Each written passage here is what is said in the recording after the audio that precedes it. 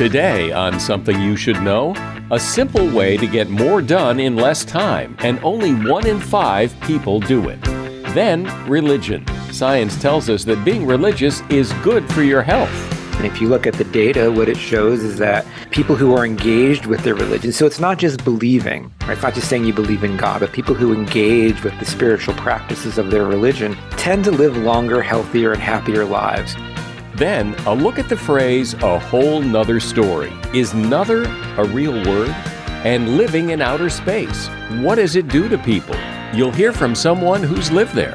I got taller in space on Earth. I'm 6'1". In space, I was 6'2 3/4", because without gravity, your spine essentially elongates. It stretches out a little bit, and the normal curve you have in your back on Earth disappears when you're in space.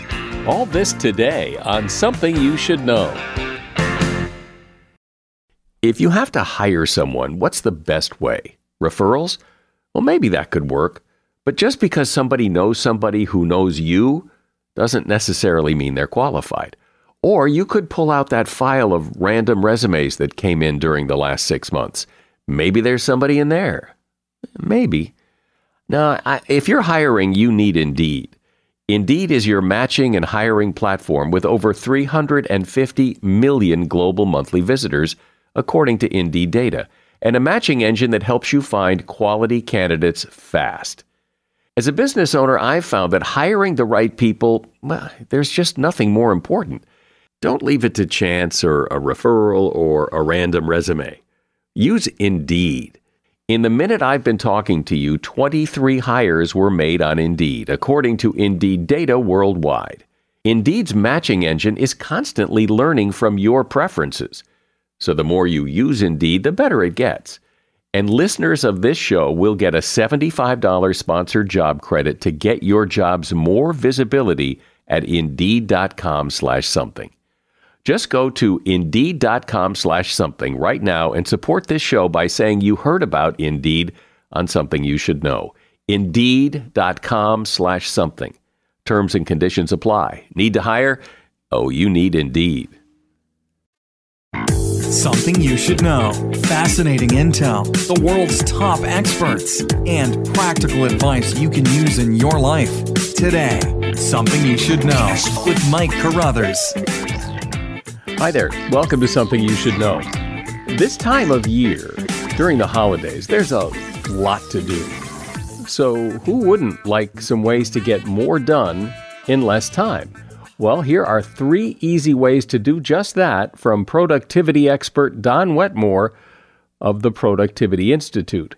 First, have a daily plan. It will make you more productive, yet only about 20% of people actually do it. Even a simple to-do list will make a big difference, and it's much better than having no list at all. Plan to get a lot done. If you only plan one thing to do, it will take you all day to do it. When you pack your day with tasks, it creates a healthy pressure to be more productive. And clean up your workspace. Studies show that working in a messy work environment will cause you to waste an hour a day being distracted. Organize your desk, and you'll get that hour back. And that is something you should know. During the holiday season, even people who aren't very religious can get a little religious. There are probably a lot of people who attend church at Christmas time, but at no other time of year. I think people have a sense that religion is good for you. And as it turns out, religion can be very good for you, even though the number of people who are part of an organized religion has fallen. So what effects does religion have on the people who practice it? Well, this has been studied scientifically, and the results are fascinating and impressive. Here to talk about this is David DeSteno. He's author of a book called How God Works, The Science Behind the Benefits of Religion. He's also host of a podcast called How God Works. Hi, David. Thanks for coming on Something You Should Know. Hi, thanks for having me on. So I think people have a sense that there's something good about religion, that it does have benefits. But what exactly are the benefits and who benefits? I mean, what does it mean to be religious, and how religious do you have to be to get the benefits? It's a good question. What led me to this wasn't any pre-existing agenda. I was just following the data. And if you look at the data, what it shows is that people who are engaged with their religion, so it's not just believing, right? It's not just saying you believe in God, but people who engage with the spiritual practices of their religion tend to live longer, healthier, and happier lives. And so what we're finding out as scientists is what it really is that in the practice of religion, whether it's prayer, whether it's meditation, whether it's grieving rituals, all of these things nudge our minds and bodies in ways that help us deal with life's challenges. And as a scientist, it's my goal to try and understand how that works and to see if we can extract anything from that wisdom for people who might not be a member of a traditional faith. Well, and I've heard other people talk in general terms about the benefits of religion, but often those are people who advocate religion. They're often clergy members or whatnot. So they somewhat have an agenda, but not you. You're coming at this from a scientific point of view. Yeah, I mean, I was raised Catholic, but I kind of left the church and have no religious affiliation. But what I found in my research, is that a lot of the practices that spiritual traditions ask people to engage in, I'll give you an example in a minute, makes their health and their well-being better. And because there's data there, that's what I want to follow. I think asking the question as a scientist, does God exist, is kind of useless. It's not that it's not an important question, but it's not a question science can answer. So you can think of these practices as something that a divine God gave to his, her, or its creatures to help them, or you can think of them as things that people stumbled into and that have been honed over the centuries to help people live better lives. And I can't answer that question, but what I can tell you is that they help us in many ways meet life's challenges. Well, it's interesting this time of year in particular, there are those people who go to church once a year and it's usually at Christmas time and then they never come back. But I think that people who even do that have a sense of that there is some comfort, there is something about the religious part of Christmas that is very, I don't know, it feels right, it feels good, and then it's gone. Yeah, I mean, in those practices, so when you go, let's use Christmas for the time of the year, as you're saying, part of what those ritual practices do, and the giving and the singing together, etc., they create feelings of connection. So, for example, one way I got into this is in my lab, we were trying to see how we could make people feel more connected. And we had them sit across from each other, strangers, and we had them put on earphones, and they had to simply tap their hands on a sensor on the table as they heard beats. And we rigged the beats so that they would be tapping their hands in synchrony, or they'd be kind of, completely random and out of sync. And what we found is that simple act of moving in synchrony made people feel not only more connected to one another. These were complete strangers, but they subsequently reported feeling more connection to one another. And then when we created a situation where one of them got stuck doing something god-awful, a really boring task, the other people were more willing to come and help them.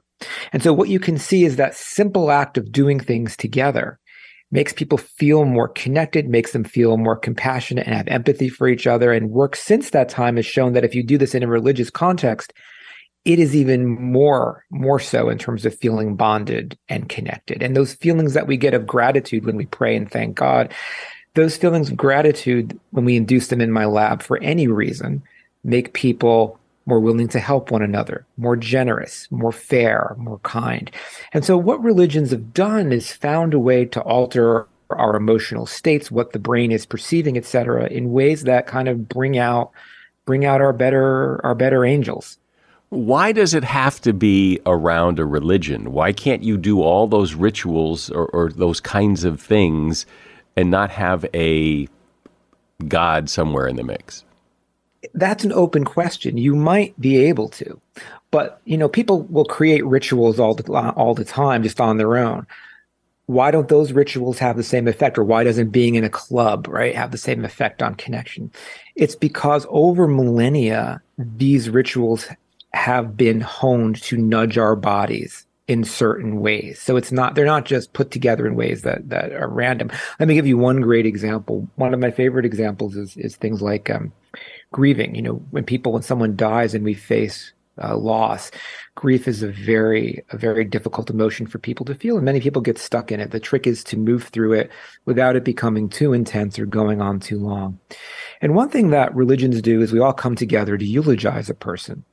And it seems normal, but if you think about it, it's kind of weird. Like if my wife just left me who I love, or I lost a job that I love, I wouldn't want to spend time thinking about it and saying how great she was or the job was, because it would make the pain even worse.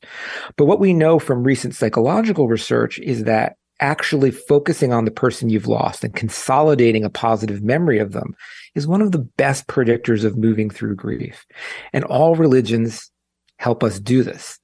The ritual of Shiva in Judaism incorporates lots of elements. When someone dies, people come to your house for 7 days in groups, and they say prayers together called minyans. Saying those prayers together creates that synchrony, and it increases feelings of empathy and connection. They cover mirrors in their houses. Why do they do this? Well, one thing we know from scientific research is when you look in a mirror, whatever emotion you're feeling becomes intensified. And so if you're feeling grief and you look in a mirror, you're going to feel it even more. And so sure, there's a theological reason for this, but what it's really doing is a slight way to reduce the grief that people are feeling. And so whether or not there has to be a God, we don't know. But what we do know is that there's a wisdom to these rituals that have been honed over time to work on our bodies physiologically and psychologically. If a person who doesn't believe, if an atheist were to dive into a religious community and do all the rituals and do all the things, do they still get the benefits, or is belief, faith in that religion a necessary element? So there hasn't been an empirical test of that, as you said. What we do know from certain studies is that some of it, especially the things that affect you physiologically, you can garner the benefit. So, for example, when people pray the rosary, or when they meditate, or when Hindus chant kirtan, it slows down the breathing rate. When the breathing rate slows down, it's a signal to the brain that the world around you is safe. It reduces anxiety. It calms people down. So things like that, I think you can get the benefit without belief. Or things like, sitting Shiva, people come together and maybe they sing together, but not saying Jewish prayers. You would get similar benefits. But in some areas, belief certainly does matter. People who have a greater belief tend to have less stress and less anxiety in life, especially around issues of death. So I think there is clearly some benefit that can come without belief, but in each case, we kind of have to examine the phenomenon we're talking about. And I don't want to diminish belief. Belief certainly plays a role, but there are some benefits that can be extracted from these rituals in respectful ways where belief isn't necessary. What typically draws people to a religion? I imagine in a lot of cases, you grow up with a religion, you went to church because your parents took you to church, so you stick with that church. But other than that, what draws people to a religion, and what causes people to resign from a religion? For a lot of people, and we're seeing this in our society right now, people are leaving traditional religions in droves. I think because they don't agree with the policies of them, or there have certainly been institutional failings in the Catholic churches and others. But most of the people who are leaving religion aren't becoming atheists. They are checking the box that is spiritual but not religious. That is, they're looking for that element in life, that connection to something greater, that those benefits that spirituality brings, but they're trying to find a new way of doing it. And often in midlife, there is an uptick for people. Often when people turn in around 50, 55, if you look at people taking up meditation, the people who are doing it most rapidly are people in that age bracket. I think it's because you're at that stage in life where you're not at the end, but you can see the end, and it feels a little more real, and you're getting a little older, and you're trying to reevaluate. And some people do convert at that time. So I think there is a spiritual hunger for people. It's trying to find the thing that fits your needs. We're talking about the benefits, the rewards of having religion in your life. and we're talking with Dave DeSteno. He's author of a book called How God Works: The Science Behind the Benefits of Religion. As a listener to Something You Should Know, I can only assume that you are someone who likes to learn about new and interesting things and bring more knowledge to work for you in your everyday life. I mean, that's kind of what Something You Should Know is all about. And so I want to invite you to listen to another podcast called TED Talks Daily. Now, you know about TED Talks, right? Many of the guests on Something You Should Know have done TED Talks. Well, you see, TED Talks Daily is a podcast that brings you a new TED Talk every weekday in less than 15 minutes. Join host Elise Hu. She goes beyond the headlines so you can hear about the big ideas shaping our future. Learn about things like sustainable fashion, embracing your entrepreneurial spirit, the future of robotics, and so much more. Like I said, if you like this podcast, Something You Should Know, I'm pretty sure you're going to like TED Talks Daily. And you get TED Talks Daily wherever you get your podcasts. So, Dave, despite all these benefits that people experience, the number of people who would say they're members of an organized religion, that number keeps going down. That is true. Again, but most of them aren't leaving to become atheists. Most of them are leaving because they disagree or they feel that institution is not speaking to them. But again, this is why you're seeing, increases in people taking up other types of faith. Buddhism is on the rise. People are going to things like Burning Man and having spiritual experiences. People are looking for new ways to get that when they feel that the traditional faiths aren't speaking to them or are, have institutional failings like child abuse or gender discrimination. But it would seem odd to me, that people would switch faiths. I don't want to be a Catholic anymore, so I'm going to become Jewish. I can't imagine that happens a whole lot. And, and Burning Man is once a year. So, I mean, it doesn't seem like that really fills the void. No, it doesn't. And I think that's why people are hungry and are looking for something different. And I think the religious, if you look at the sociological trends, the religious landscape is kind of in flux right now, because you're right. If you're raised Catholic, it's hard to become Jewish and vice versa, or whatever it might be. But it doesn't mean people don't want to fulfill that part of their life. I'm here saying things like grieving rituals, things like meditation and contemplation increase people's well-being. They certainly do. And so people leave these religions, they're looking to fill those. They're looking to find connection to something, to other people, and to something greater than themselves. How that's going to shake out in society right now, we don't know. But what we do know is people are doing more and more things alone, and loneliness is up. And one of the ways that religion really affects people's health and well-being is by providing a sense of community and by ritualizing. If you join a club, it's like, well, maybe I'll go this week, maybe I won't go next week. But if you're practicing a faith, there are all of these elements built in that regularly bring you together. And when you're there, have you engage in activities that psychologically make you feel more bonded. How that's going to shake out over the next decade or so with people leaving traditional faiths, I think we don't know. So one of the very first things you said at the beginning of our discussion is people who practice religious rituals live longer, are healthier. Mm-hmm.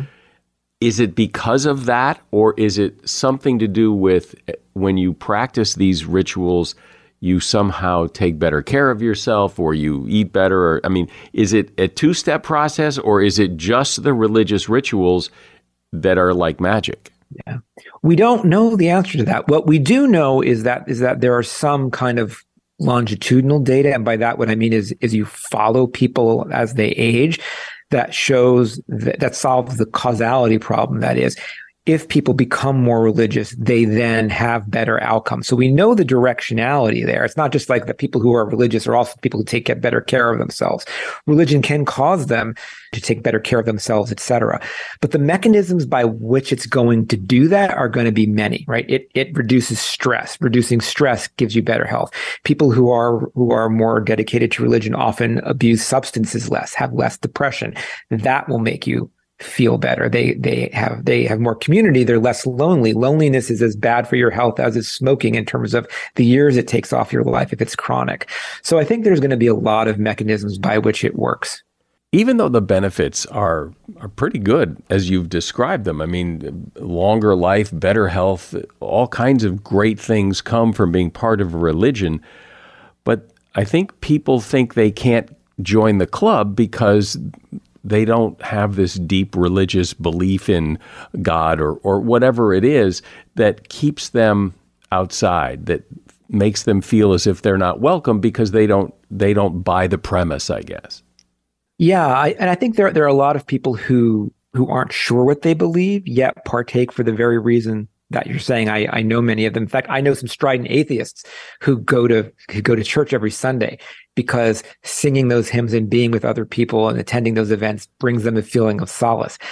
But I think there's also this kind of backlash, kind of especially in more urban educated society of, oh, religion is silly. It's for people who don't know any better. And so I know there are a lot of people who feel like if I don't completely buy into religion, I'm either smarter, or if I go, I'm kind of being fake. And I think the question people have to realize with religion is even people who practice, there are times they doubt their faith as well.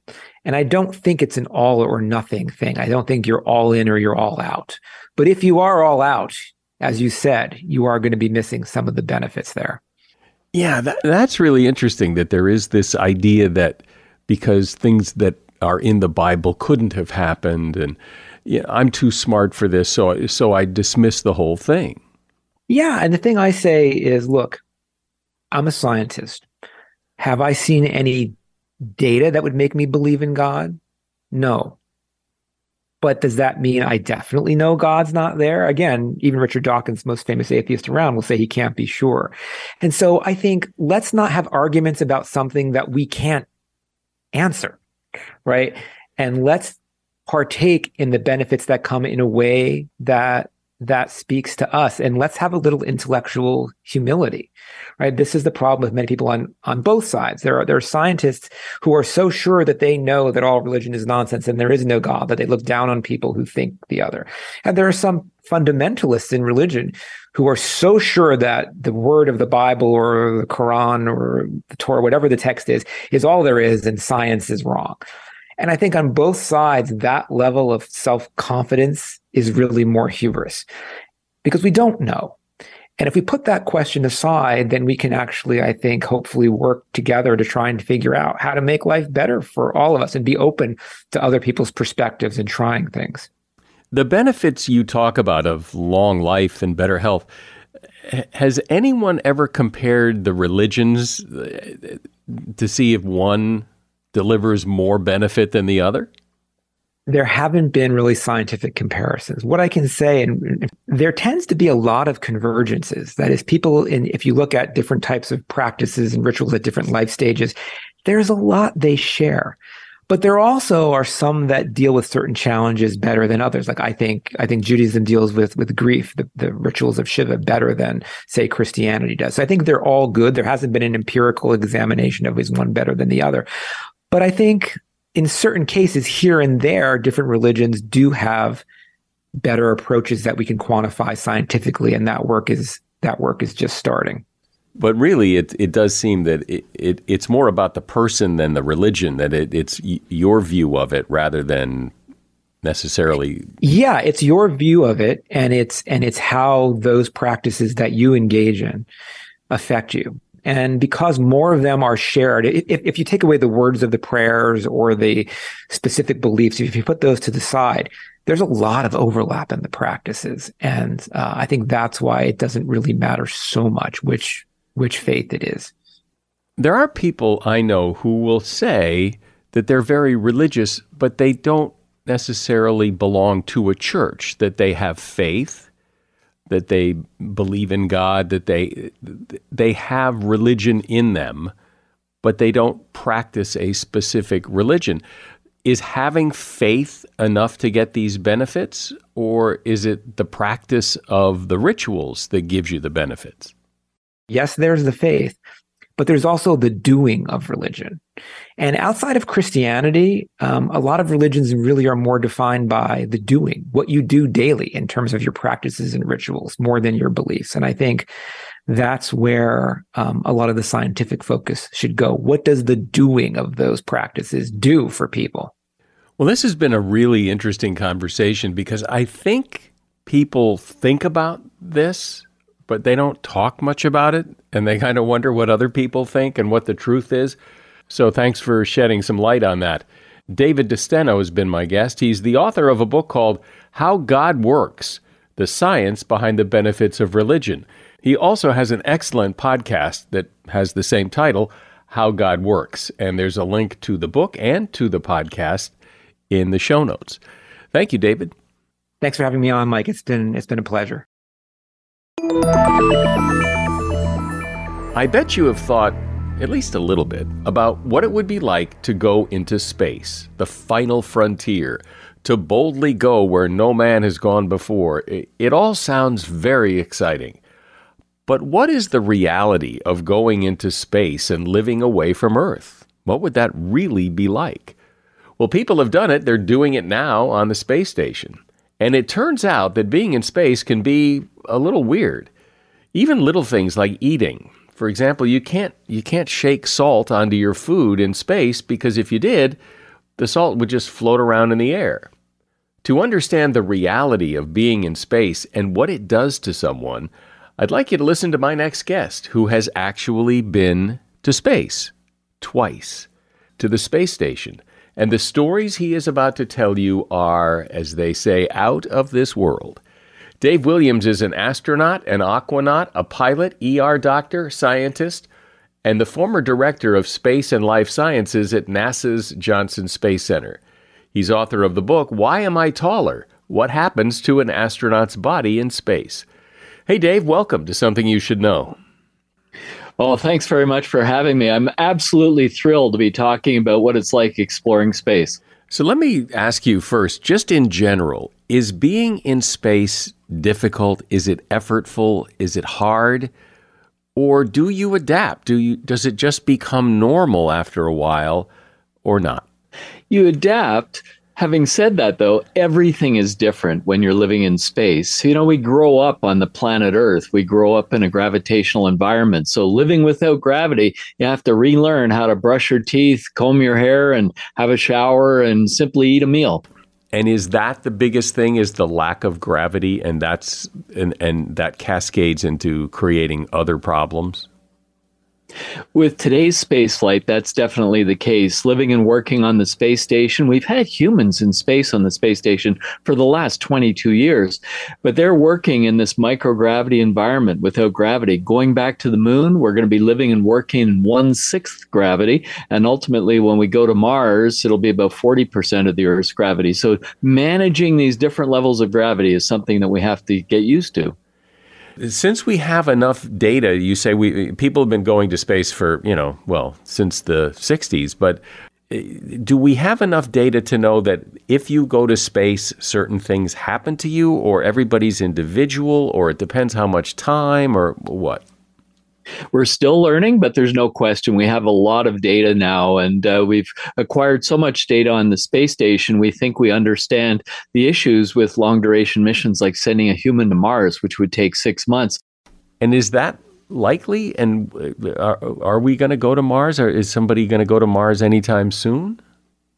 I wouldn't say it's anytime soon. The current plan is, of course, going back to the moon. We have the Artemis 1 spacecraft orbiting the moon right now, and Artemis 2 will carry humans to orbit the moon, and then ultimately we're going to land humans on the surface of the moon, set up a lunar habitat, and understand how to develop new technologies to enable us to live there for long periods of time, and those missions will get us ready to go to Mars probably sometime in the next 20 to 30 years.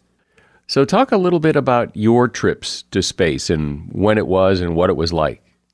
Well, the first time was in 1998. I like to say the first space flight I was on was in the last millennium. And that was a mission dedicated to understanding how the body, the brain, the nervous system adapted to being in space. My second space flight was in 2007. I went from being a neuroscientist in space to being a construction worker, helping build the space station. I went outside, did 3 spacewalks to help build the space station. An amazing experience. And what about mentally, psychologically? Does being in space, does that experience kind of mess with your mind? Yeah, it's an unbelievable experience. It changes you forever. I remember riding on the end of the Canadarm on my second spacewalk, looking back at the Earth, this 4.5 billion-year-old planet upon which the entire history of the human species has taken place. And it's cast against the black, infinite void of space, this beautiful blue oasis of our planet. And you realize when you orbit the Earth every 90 minutes that, in fact, we live on a pretty small planet. You might even call it the global village, and there's no borders separating countries you can see from space. It's quite clear we're all in this together, and you can see changes taking place on the planet far below. So it really is quite a transformational experience. And while you are there, is your day similar to an Earth day in the sense of you sleep at, well, how do you even know what night is? But you sleep at some predetermined nighttime and you get up and have breakfast and then you work for a while and have lunch. I mean, is it that kind of day or totally different? Well, pretty much so.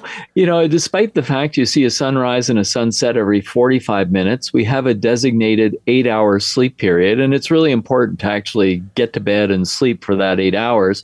We have what's called PSA, pre-sleep activities and post-sleep activities, to enable you to brush your teeth and make a meal if having breakfast and things.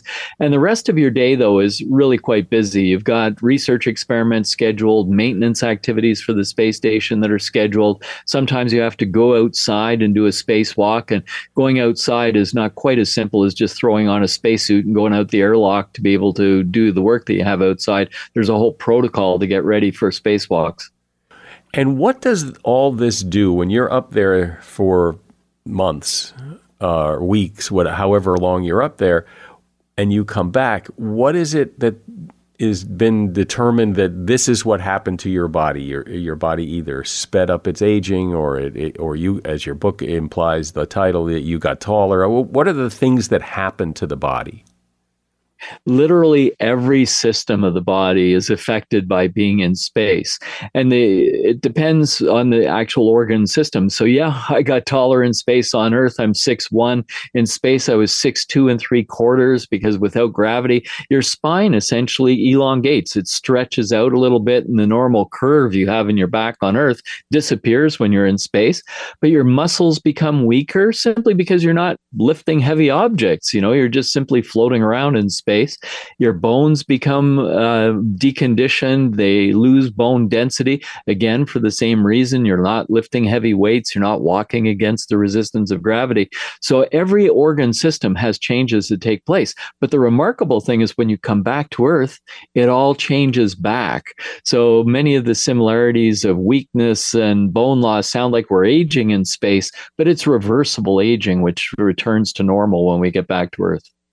Do you, when you're up there with other people, do you get private time, or where you're not connected to somebody, that somebody isn't watching you or monitoring you? Do you get to be alone, or are you always hooked up with other people?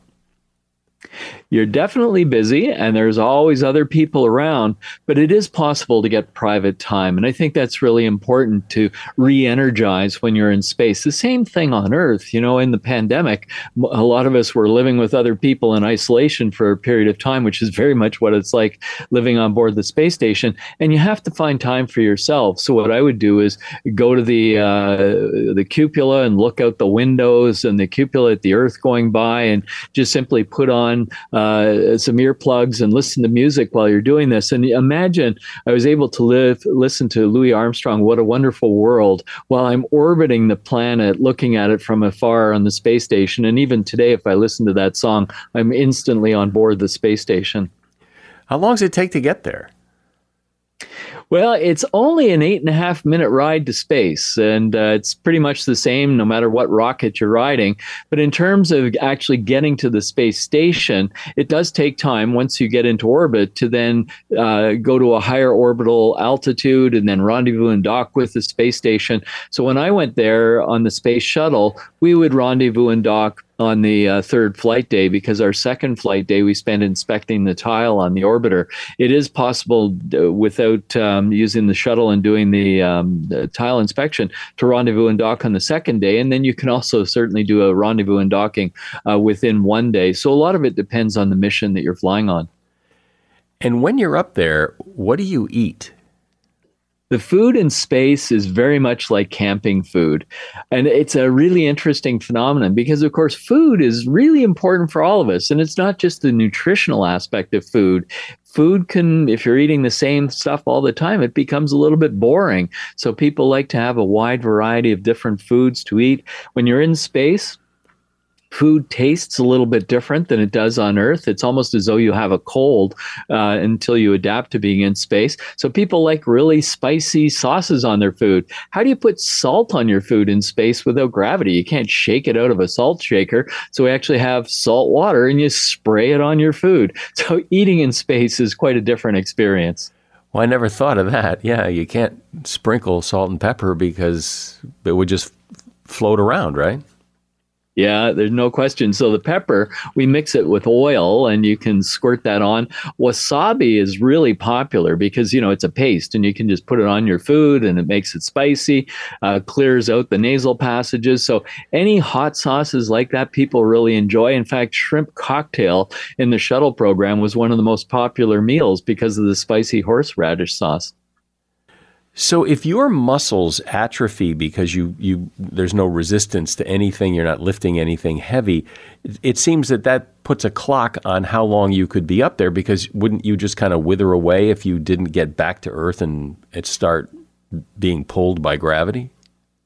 You know, it's an interesting question. You would think that it's a linear decrease. So if you stay up there long enough, your bones are going to dissolve and your muscles are going to be really weak. You'll turn into a blob of jelly. And in fact, that's not what happens. It turns out that there is a fairly rapid decay that takes place over a year if you're living in space, but it hits a plateau level. And if we think about that, if you're in bed for a long period of time, we have patients in hospitals that are in bed for a year or more with various illnesses. We have people who live in wheelchairs following a tragic accident where they get a spinal cord injury. And we know in those individuals that the muscles in their lower extremities don't disappear, the bones don't dissolve, that it plateaus after a period of time. We also understand that if you stay in space in microgravity for a year, remember, it's only going to take 6 months for us to get to Mars and then 6 months to come back. So we certainly will be able to survive those long duration missions going to another planet in our solar system. But doesn't that put a limit on living in space? I mean, understanding it plateaus, but you're still hardly 100%. You are, that's very true. There is a limit, there's no question. We need to think about what are the solutions to enable us to stay in space longer and go farther. So going farther, new propulsion systems, but staying longer. You remember 2001, A Space Odyssey, they had a rotating space station. So they created artificial gravity in space by rotating their space station. And of course, if you're able to do that, that changes the whole paradigm of living in space. You're going to prevent a lot of these changes that we're seeing today on board the space station from taking place. So I understand you're real busy when you're on the space station. You got a lot of things to do. But the 2 or 3 days that it takes to get there, what do you do? Do you just sit there and look out the window? Or are you actually flying the thing? Or is a computer flying it mostly? Or explain that process. Yeah, so a lot depends on the type of vehicle that you're on. For the most part, yes, the computers are flying the spacecraft.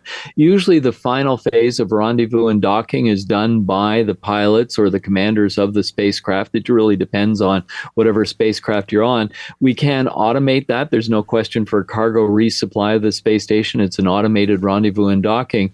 But you're busy. Surprisingly, it sounds like there's not a lot to do. You're just traveling to the space station, but you're always busy monitoring spacecraft systems, maintaining the spacecraft. In the case of rendezvous and docking, getting ready for that critical phase of flight, because you don't want to collide with the vehicle that you're rendezvousing and docking with. That would be really bad. What other challenges have come up that maybe you weren't anticipated that are making people think, well, we got to solve this problem? Are there any others that really kind of get in the way of long-term space travel?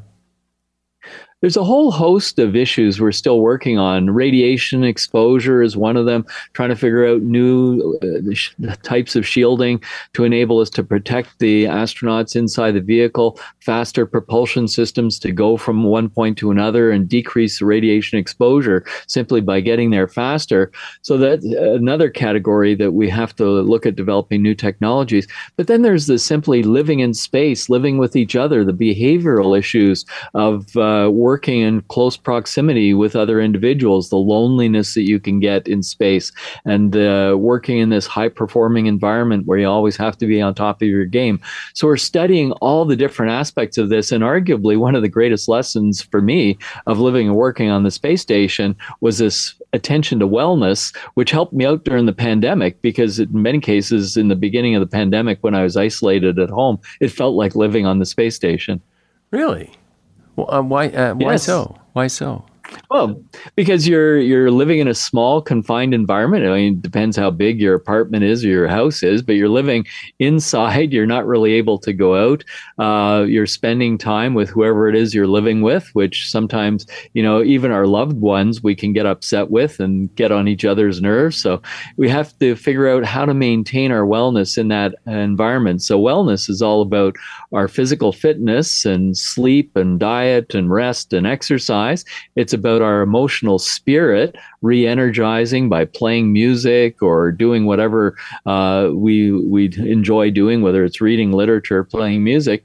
And then, of course, interacting with other individuals and building that positive relationship between each other. So there's many different aspects to wellness that are critical. Even after now we're emerging from this pandemic, building wellness into our day-to-day lives is something that's very helpful. What's the physical layout of the space station, the living part, or the part you're in?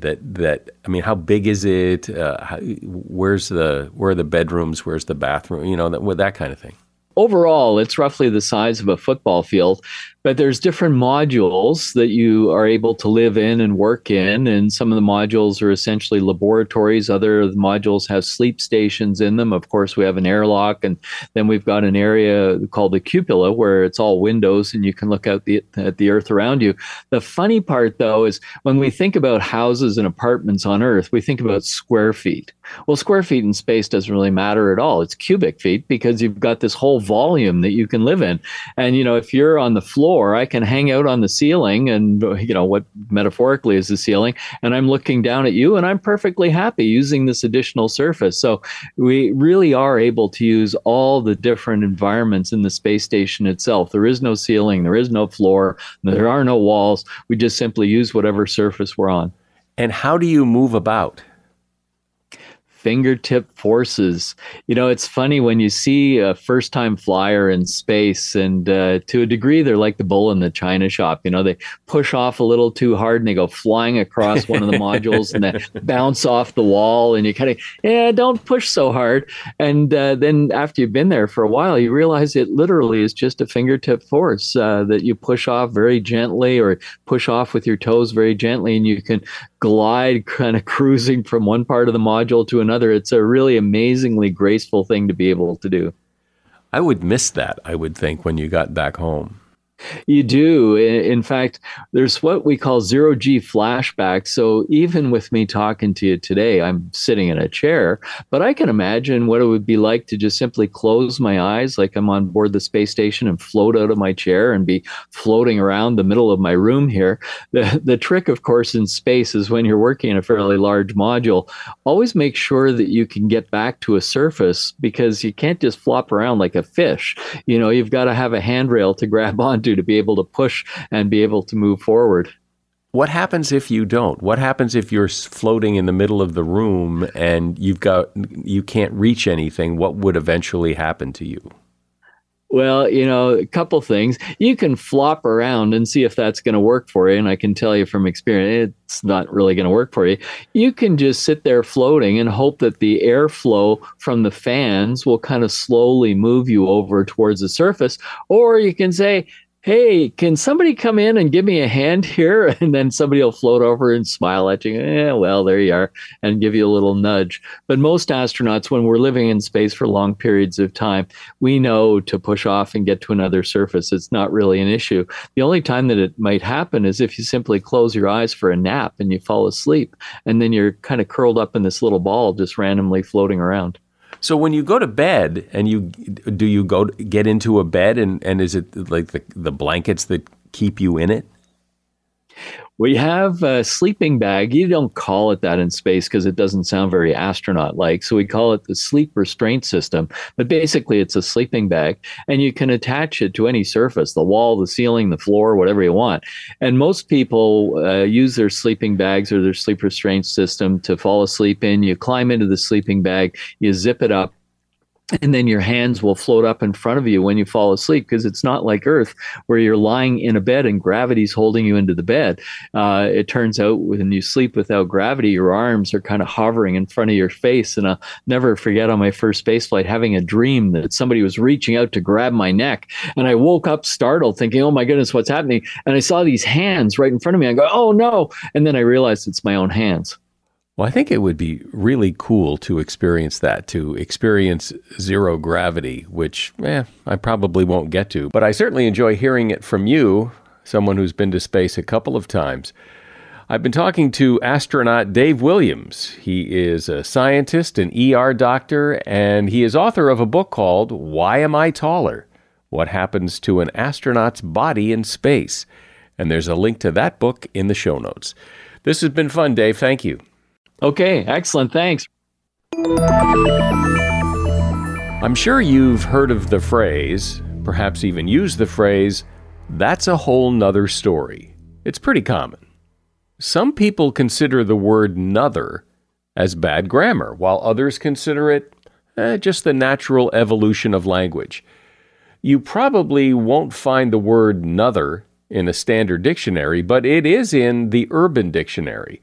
It's defined as an accidental word that comes out when your tongue is unsure if it wants to say other or another.